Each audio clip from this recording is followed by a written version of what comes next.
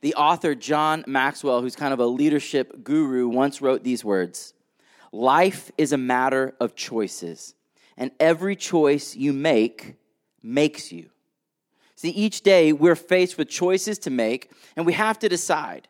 Some of our choices and decisions are ordinary. They even go without much thought at all. They're routine.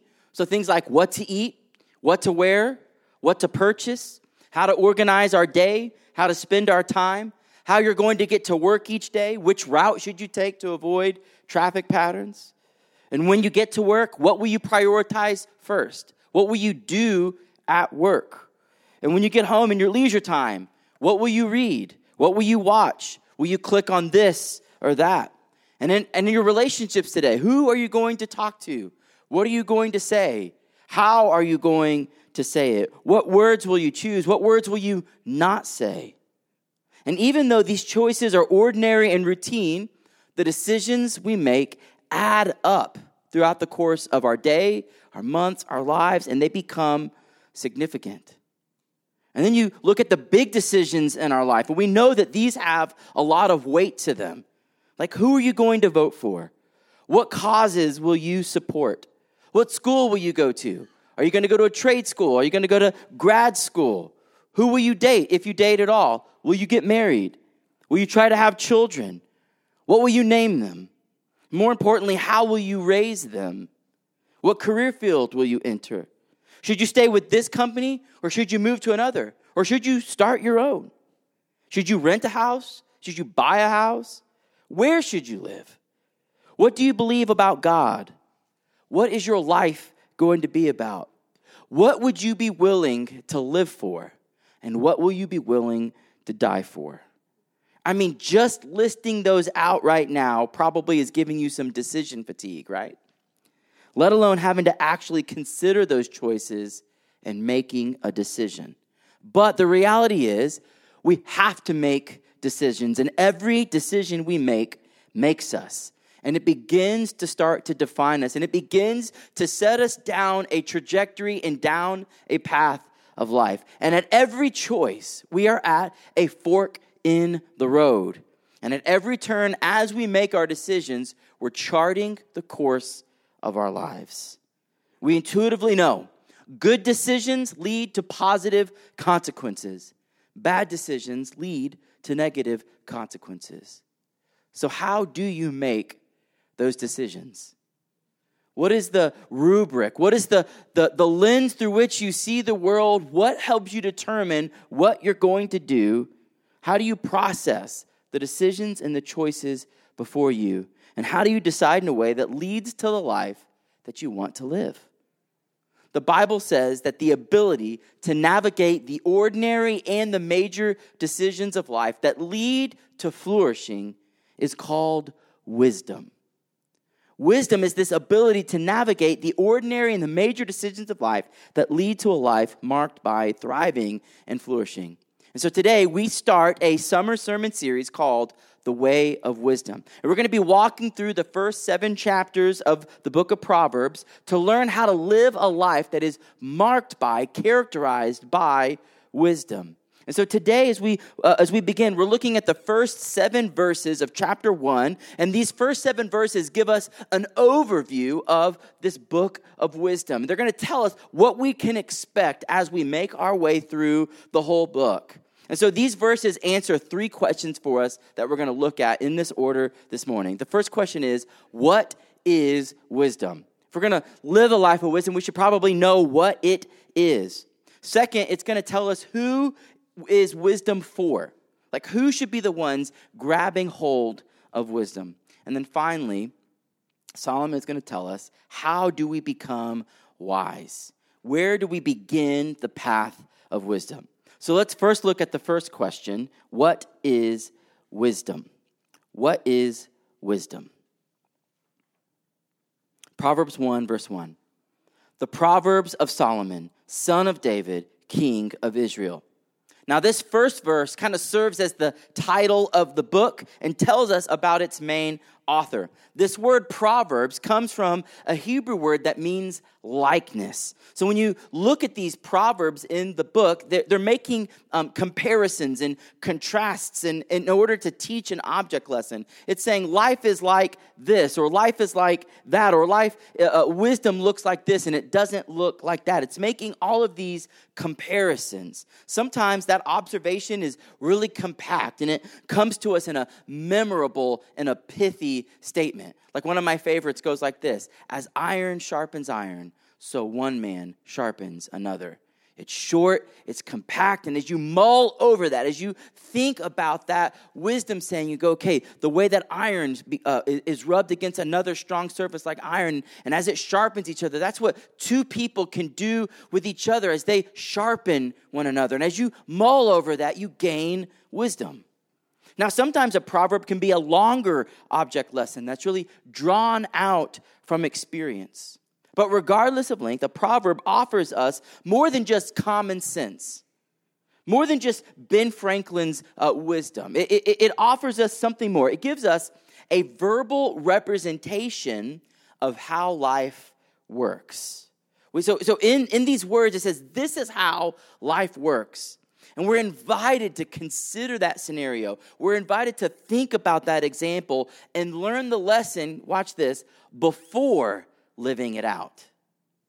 Before we go. Wisdom says you don't have to learn everything by trial and error. Wisdom says, come, think about it for a minute. You can learn wisdom, chart a path of life where you make good choices and wise decisions, where you thrive and flourish. That's what a proverb is meant to do. Now, in verse 1, we also find out that the main author of the book is King Solomon. He was king, he was the son of David, and he was the king of Israel from 971 to 931 BC. He reigned for 40 years. You can read all about his life in 1 Kings chapters 1 through 11. So if you want to go back and learn more about this author, 1 Kings chapter 1 through chapter 11. Now today, what we have today, when you open up your Bible and you see the book of Proverbs, it's about in the middle. It's a compilation of Solomon's wisdom as well as some other writers. And it's kind of an edited work together that God saw fit to make it into this book of wisdom. Now before we dig into chapter 1, there's one more thing I want to tell you about Solomon. When he became king at a very young age, and he had just become king for a little bit, and the Lord came to Solomon and said, hey, Solomon, ask for anything and I'll give it to you. It's amazing, right? Like God says, I've got a blank check to give you. Whatever you want, just let me know and I'll give it to you. And so the young Solomon had a decision to make. He could have asked for riches and power. He could have asked for long life and prosperity. But instead, he humbly asked for wisdom. Look at what he replied to the Lord in 1 Kings chapter 3, 7 and 9. And now, O Lord my God, you have made your servant king in place of David my father, although I am but a little child. I do not know how to go out or come in, and your servant is in the midst of your people whom you have chosen, a great people, too many to be numbered or counted for multitude. Give your servant, therefore, an understanding mind to govern your people, that I may discern between good and evil. For who is able to govern this, your great people?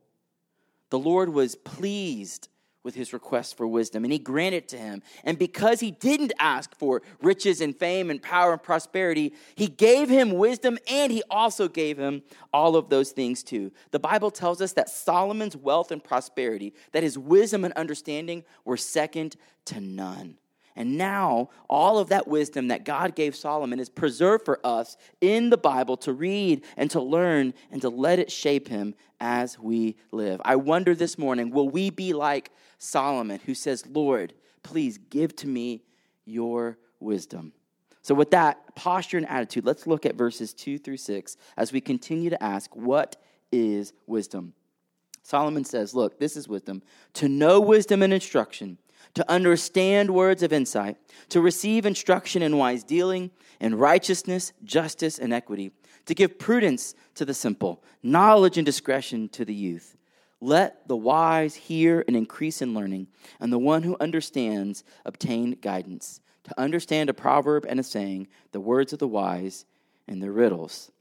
And I'm going to unpack what all of that means. But these verses tell us the purpose and benefits of wisdom. So let me start by giving us a good working definition of wisdom. I kind of alluded to it earlier. But this word wisdom in the Bible is a really interesting word because what it means is masterful understanding, skill, and expertise. It's not always just about, it doesn't just occur in the book of Proverbs. We see this same word used in a variety of contexts throughout the Old Testament, and it's always referring to someone's skill and ability to produce something valuable. So let me give you a couple examples. It's used to refer to skilled sailors who can navigate difficult seas. They would say that they're wise sailors, and it has to do with their skill and ability. It's also used to refer to skilled weavers who created these tapestries that are built strong and beautiful. It's used to refer to skilled administrators who govern and lead with excellence. It's often used to refer to skilled craftsmen who create long-lasting structures and beautiful objects. It's this word that says they've mastered something. They have an expertise and a skill. So when we look at wisdom as it applies to our life, it's the skill of godly living that leads to a life of lasting value. Wisdom is the skill of godly living that leads to a life of lasting value. It's the skill, the expertise, the competence to understand how life really works and how to achieve results that honor the Lord. That's wisdom. It's not merely just intellectual cognition. It's the skill to live life well. Now, with that definition, let's unpack verses 2 through 6. As we do, we're going to come across 5 different aspects of wisdom that we need in order to become wise. These are going to be 5 different skills that together provide a comprehensive vision for the wisdom needed to make these decisions in life, to navigate this course of life that leads to a life of lasting value. So the first skill here is practical wisdom. In verse 2, Solomon says that the Proverbs are given so that you can know wisdom. Now, this word for knowing refers to experiential learning as well as cognitive learning. It's more than just information, data, and facts. It's not just about the information, but it's the kind of learning where we acquire information and then we put it to use. It's not just so that you can win Jeopardy and have, this long-standing track record. It's so that you can actually put that information to good use. In verse 3, we see that the wise person receives instruction in wise dealings. This concept of wise dealings refers to the practical, everyday, common sense and ability to navigate the day-to-day life. This person knows how to just do the normal things of life that where often unwise people, foolish people, get tripped up on the everyday things. This person knows how to interact with people. This person knows how to manage their relationships. This practically wise person has learned self-discipline. They know how to organize their day, to get up when they need to get up, to prioritize the truly important things, and to deprioritize the less important things. This person doesn't get hung up on the minor things. They major on the majors and they minor on the minors. This person, Solomon says in verse 4, has this practical wisdom is marked by prudence and discretion. Those aren't words we often use when we're just walking about, so let me help you understand those. Prudence is one of those words that I bet you went this whole week and didn't say the word prudence and didn't hear the word prudence, right? Am I right? Okay. Here's what prudence means. It means to make sound judgments. It's to use resources well. There's a skill and a shrewdness to know what's important. It means avoiding unnecessary risks. This person doesn't waste things. It means being patient. The prudent person is a patient person. They're not reckless. Discretion. This is the ability to make responsible decisions and to plan for achieving goals. And if you take all of those things together, practical wisdom refers to the skill and ability to get things done. This person can conceive of goals and put them into reality. They just have the practical outworkings of what it looks like to navigate day-to-day life. Now, the second skill that Solomon says we need is intellectual wisdom. In verse 2, Solomon writes that wisdom also involves the ability to understand words of insight. Now, insight, this is the ability to distinguish truth from falsehood. It's the ability to notice differences that people often don't see. An insightful person can look at a situation and make sense of it. When I was studying for this, I immediately thought of Sherlock Holmes. He was a person of great insight, right? Other detectives would already be at the scene, and they can't make sense of it. They're kind of following one clue this way, and Holmes shows up, scans the room for about 10 seconds, and he sees 20 things that nobody else saw, and has already solved the crime, right? He's a person of great insight. That's wisdom. That's wisdom. People of insight, they're those people that bring clarity and distinction when other people only see confusion. Maybe you have a friend like that, and they're the person you go to and you're going, I'm confused, I don't know what to make sense of. And then you just explain what's going on, and they're like, oh, you should do this, this, and this, and this. They've learned to push aside what's not important, and they can just see right away the path. And in verse 4, Solomon also mentions that wisdom requires knowledge. So there is this component of wisdom that does have to do with information and understanding and facts and data. Knowledge on its own isn't wisdom, but wisdom does require knowledge. So when you take all that together, intellectual wisdom is the skill in acquiring information, distinguishing truth from falsehood, important from irrelevant, and then putting that knowledge to work. That's true intelligence, and it's a skill we need to live a life of wisdom. Now, the third skill is moral wisdom.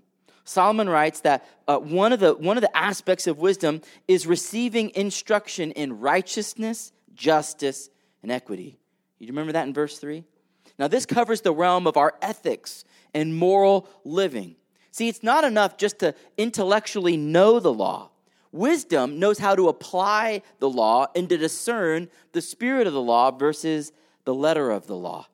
A moral, wise life seeks to live a life that's marked by righteousness, knowing right from wrong, not according to the standard of the world, but according to God's standard. See, oftentimes, God's standard of holiness and morality is higher than our culture's standard of morality.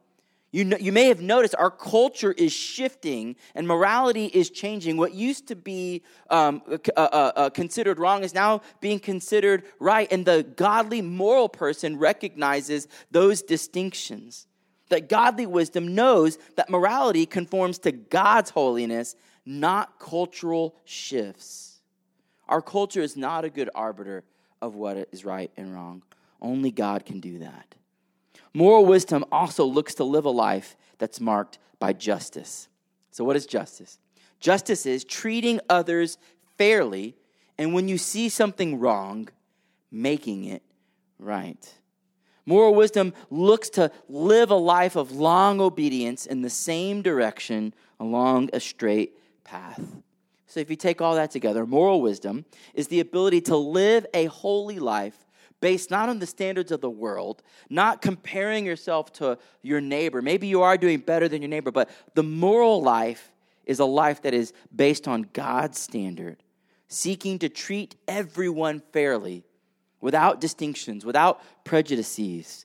And when you see something wrong, to do everything you can to make it right, and to do so with faithfulness over the long haul. That's moral wisdom. Now, the fourth skill, discerning wisdom. We need to be a people of discernment. In verse 6, Solomon says that the wise will be able to understand Proverbs and the words of the wise, right? Wisdom is not one of those things that you can hear it immediately and you fully get it. You have to chew on it. You have to discern it. Wisdom often comes to us in these riddles and these tight packages that need to be unwrapped and unpacked. Discernment is this ability to grasp and comprehend what is obscure and to have the perseverance and determination to stick with it. See, those who desire wisdom will put in the work. They'll invest the time to unpack the riddle, to unpack the wisdom, to think through the proverb. Understanding doesn't often come immediately, instantaneously. And you think about our culture today that craves instantaneous things. When you click on a website and it doesn't load immediately, what do? You click out of it, you go somewhere else, right? It's gotta happen right now. We want Instapots and things done right away.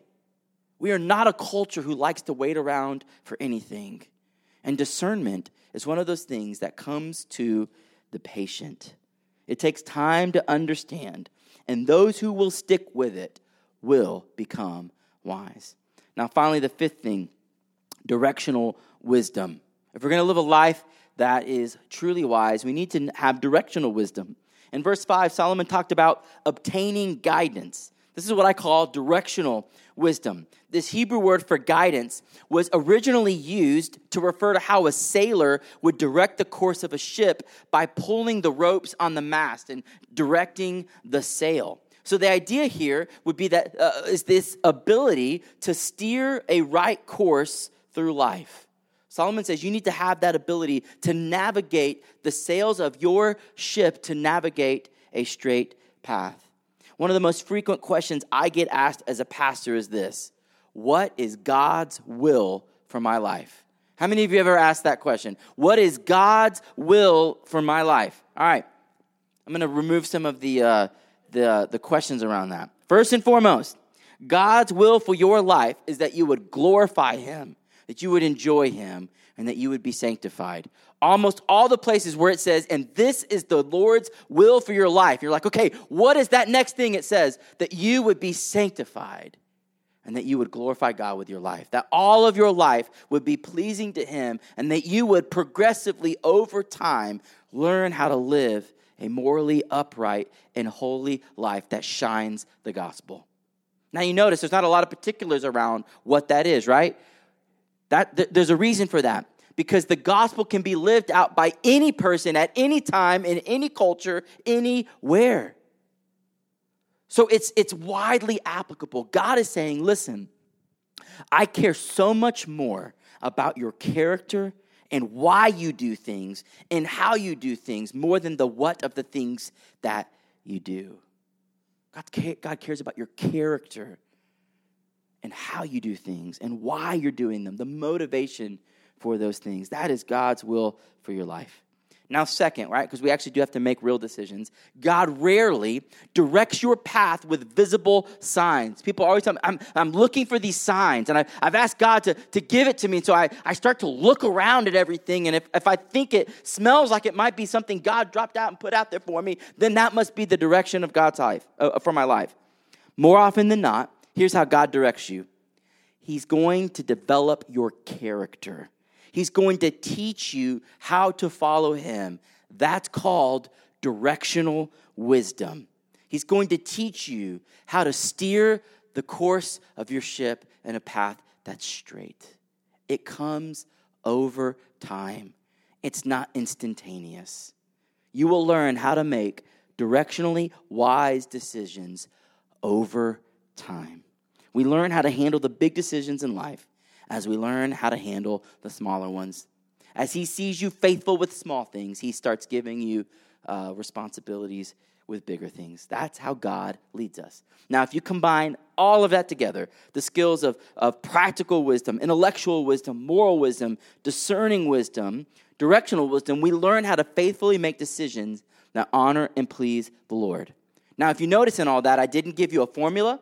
There wasn't a pat answer, right? That's not how wisdom works. Wisdom in God's economy requires faith. And God is interested in developing your character and your trust and dependence on Him so that as you grow in maturity, you're able to make decisions that bring Him glory and lead to your flourishing. So what is wisdom? Wisdom is the practical, intellectual, moral, discerning, and directional skills of godly living so that a life of lasting value is produced. That's what the book of Proverbs is all about. Now, who is wisdom for? Verses 2 through 6 specifically listed that wisdom is for three people: the simple, the young, and the wise. Now, if you take all that together, Solomon's saying basically everybody. Everybody needs wisdom. The simple specifically refers to those who might be naive or gullible. This is the person who's easily misled or enticed with bad advice. Now, this person specifically needs to grow in wisdom so that they're not taken advantage of. If you find that there are aspects of your life that are simple, that you're easily directed in certain ways, wisdom is for you. The young is pretty simple, right? That refers to adolescents and young adults who haven't lived life long enough to develop wisdom. Because wisdom cannot be microwaved and it cannot be won through the lottery. It's developed over time. And finally, Solomon says that wisdom is for the wise. Now, at first, that might seem contradictory. Because if you're wise, then why do you need more wisdom? But if you've ever met someone who's truly wise, one of the things they'll tell you is, I'm always learning. You never graduate from the school of wisdom. The truly wise person knows you never arrive. So what Solomon's saying is that everyone needs wisdom, and you'll never grow out of needing it. Back in verse 2, Solomon said that the Proverbs are written to give us wisdom and instruction. That word instruction includes both the positive and the negative instructions, right? Both discipline and direction. So we think of instruction as direction in a certain path, how to do something. But this Hebrew word says, well, it's also about correction. Also about correction. If wisdom is the skill, then instruction and discipline is the means to get there. All of the benefits of wisdom come to those who have this posture of receptivity. You have to be willing to have an ear to hear and receive direction and discipline. You need to receive both instruction and correction, even when it hurts. See, we are not born wise. Nobody is.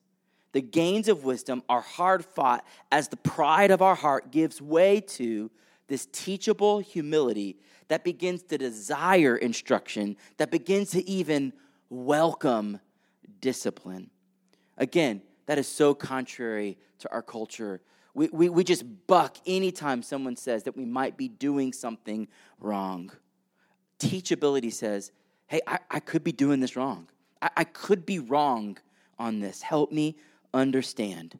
If you notice through verses 2 through 6, Solomon used words like receiving instruction, hearing, learning, obtaining. You know what all those words have in common? There's something given to you to receive, not something you already possess, right? You're hearing something you don't have. You're obtaining something that you don't have. You're receiving something that you don't have. If I could summarize the posture and the heart around wisdom in one word, it would be teachable. If you are going to become wise, you must become teachable. A person who is teachable is humble and knows that he or she needs to grow and that there's room for improvement and growth, that you have not arrived.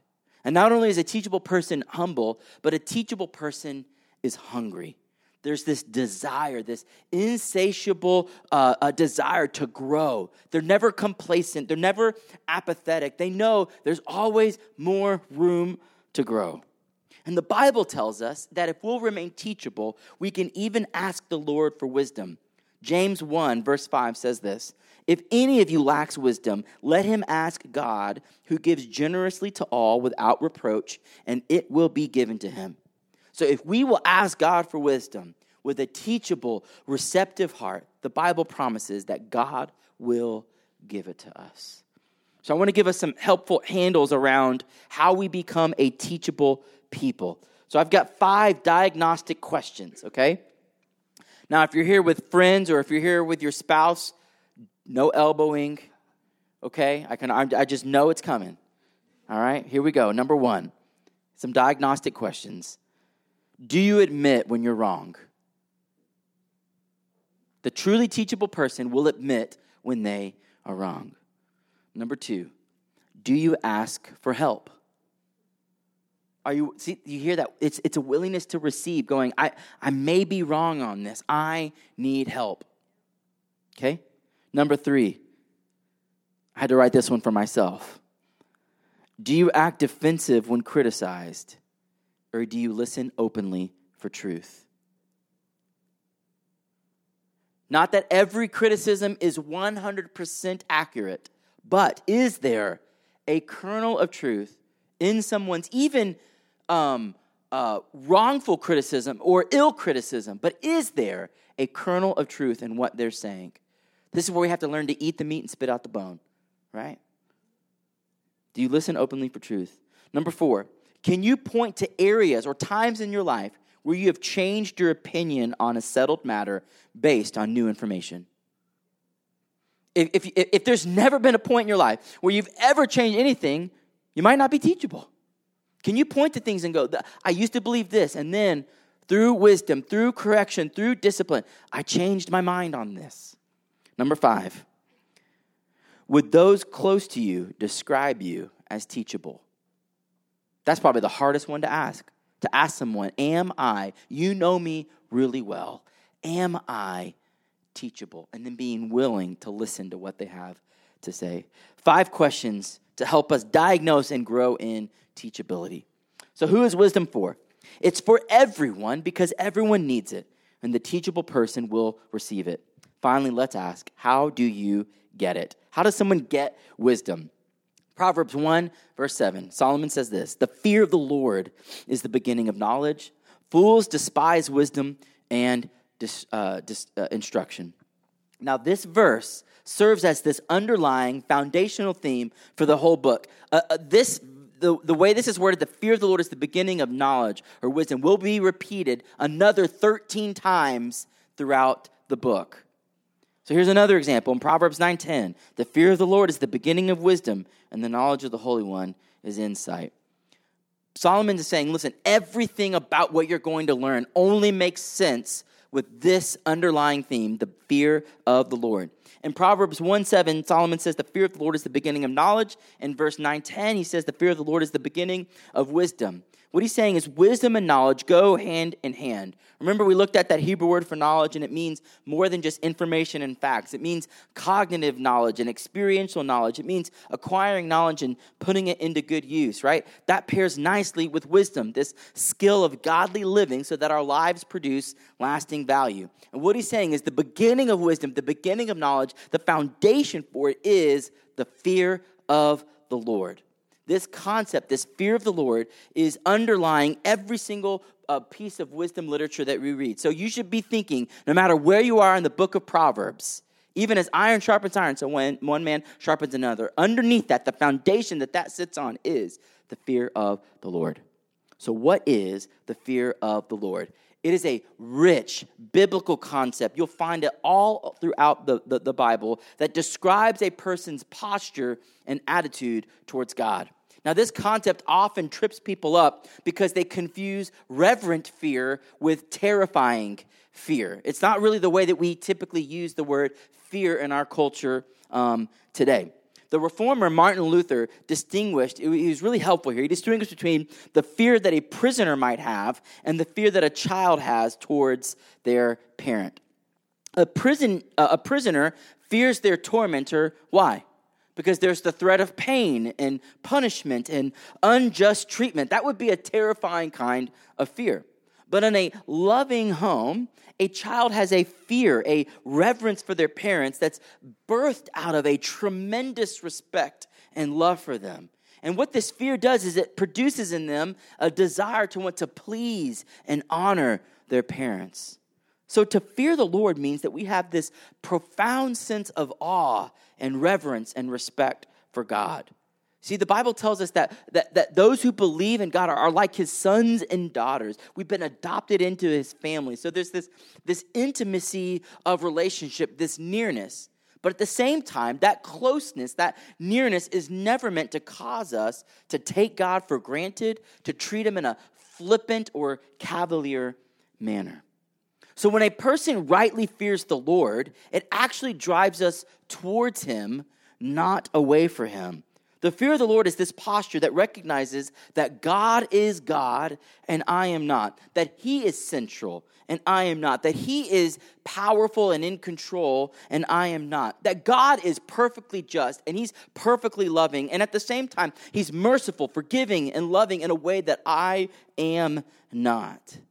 To fear the Lord is this posture of humility that stirs in us a desire to know the Lord, to follow him, and to love him with our heart, soul, mind, and strength. When we fear the Lord, we see our sin and we want to turn away from it. We want to change. We want to turn towards him.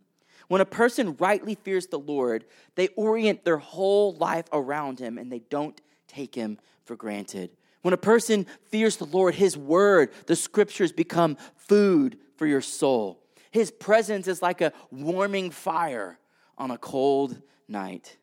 When we rightly fear the Lord, our love for him is matured and it's deepened, so that following him is no longer a list of do's and don'ts. Rather, following him is where our hearts become full, our desires become his desires, and submitting to his will actually becomes an expression of our love, and it begins to fulfill us in a way that walking away from him never would.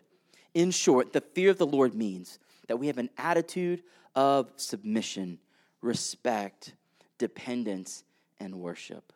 And Solomon says the pathway, the gateway, the beginning of wisdom understands who God is and who we are in relation to him.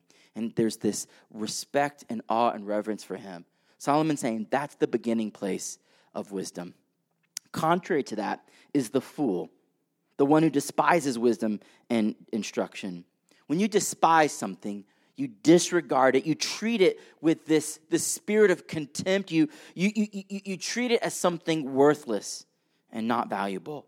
Solomon is saying that the fool takes the wisdom of God and it disparages it. It treats it as worthless, as not having value. And in their own pride and the puffing up of themselves, they don't want instruction.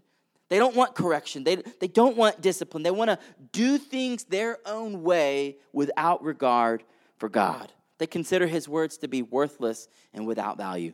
C.S. Lewis, in his book Mere Christianity, wrote these words: "In God, you come up against something which is in every respect immeasurably superior to yourself. Unless you know God as that, and therefore know yourself as nothing in comparison, you do not know God at all. As long as you are proud, you cannot know God. A proud man is always looking down on things and people. And of course, as long as you're looking down, you cannot see something that is above you."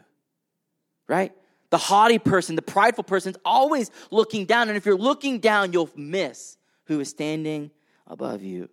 Where the fear of the Lord produces a humility, a teachability, and a desire for wisdom, the arrogance of a fool is above correction, and there's no desire to submit to the Lord. Let me just be as clear as I can.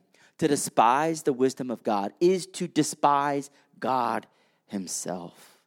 Verse 7 is saying that wisdom begins by looking up and seeing God and rightly understanding who he is. And when you do, it produces a reverential fear and awe of him, and that begins to put us on the path of wisdom. Pastor Ray Ortlund is really helpful here. What your ABCs are to reading Shakespeare, what playing the scales are to performing Bach, what 2 + 2 = 4 is to doing calculus, the fear of the Lord is to wisdom. We start there, and we never leave it behind. Our search for reality can go wrong, not only because of miscalculations on the way, but also because of one grand blunder at the start: leaving God out and making ourselves the judge of everything.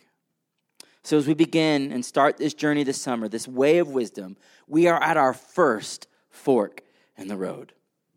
Solomon is saying the beginning point is the fear of the Lord. And he's asking us, will we go down the path of wisdom that begins with the fear of the Lord, or will we go down the path of the fool and despise wisdom?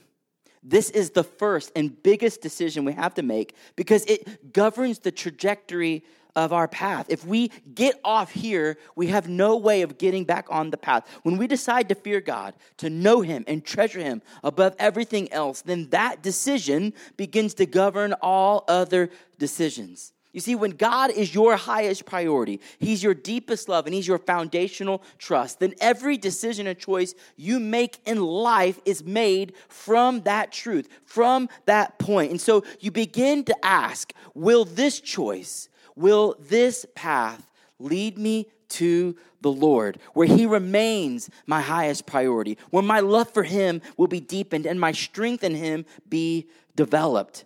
And if that choice leads you down the path, then you know this is a good and wise decision. But if you come to a choice, if you come to a decision, and that decision would actually cause you to deprioritize God, to weaken your love for him, to disrupt your trust for him, then you have to call that decision a foolish one.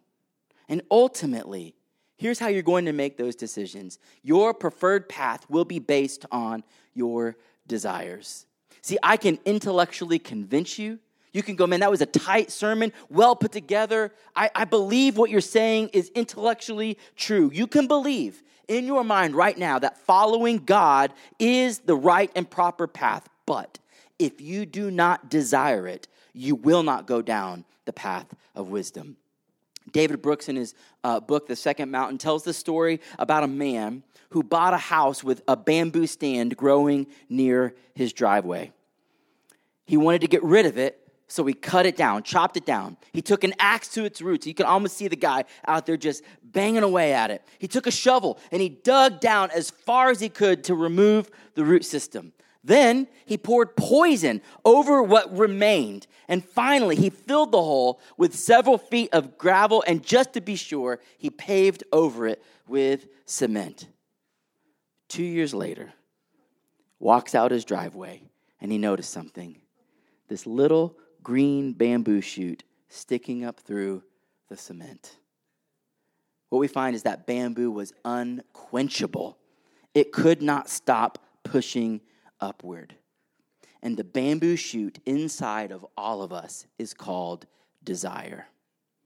Ultimately, your desires always win. You do what you want to do 100% of the time. Without fail, without exception, your desires always win. So if you want any chance of going down the path of wisdom, you have to desire it. But you're saying, Clint, I don't know how to change my desires. How do I change them? And in order to change our desires, we have to see that something else is more desirable. That's how our desires work. When we see something more desirable, guess what? We start to desire it, and we leave the lesser desirable thing behind. Thomas Chalmers, who was a Puritan pastor, once wrote, "The only way to dispossess the heart of an old affection, an old desire, is by the expulsive power of a new one." I love these old guys. They have such rich language. What is he saying? He's saying it's not enough to convince someone that their current desires are wrong. You could actually believe, like, I know I don't desire the right things. But in order to expel the lesser desire, you have to see that there is something greater to love, that there is something better to desire. And when you see that greater object to love, our hearts simultaneously reject and expel the lesser object in order to grab a hold of the object more worthy of our affection. That's what Chalmers called the expulsive, the expelling power of a greater affection. The new desire expels the old one. So what could possibly cause you and I to have our desires changed? Paul tells us in 1 Timothy chapter 1, verse 13, "Though formerly I was a blasphemer, persecutor, and insolent opponent, I received mercy because I had acted ignorantly in unbelief, and the grace of our Lord overflowed for me with the faith and love that are in Christ Jesus. The saying is trustworthy and deserving of full acceptance, that Christ Jesus came into the world to save sinners, of whom I am the foremost." Paul was saying, I used to act ignorantly, stuck in my unbelief. I was a fool who despised the wisdom of God. But then he received mercy. And the grace of God overflowed in him. The love of Jesus expelled the old affections and the old ways. The grace of God overflowed towards him. And the impact of God's grace in his life expelled his former ignorance, his former unbelief, and his former desires when he realized that Christ Jesus died for him while he was an undeserving and ill-deserving sinner. The love of Christ conquered his heart. And in the wake of his love, Paul found new desires and a new love for God. That's how it happens. You have to grab hold of a greater affection. And when you realize that the truest wisdom, the deepest truth is that Christ Jesus came into the world to save sinners like you and me, when you truly believe that, when your heart grabs a hold of it and you put your faith and trust in him, you will find new desires in your heart to humbly and faithfully walk down the path of wisdom. Author Annie Dillard once said, how we spend our days is, of course, how we spend our lives. What we do with this hour and that one is what we are doing. So family, how will you spend your days? How will you spend your life? What choices will you make that add up day by day to be your life? Will you desire Jesus above all else? Will you entrust yourself to the Lord? Will you, like a faithful son and daughter, fear the Lord, love him, trust him, serve him above all else? Will you go down that path of wisdom? Let's pray.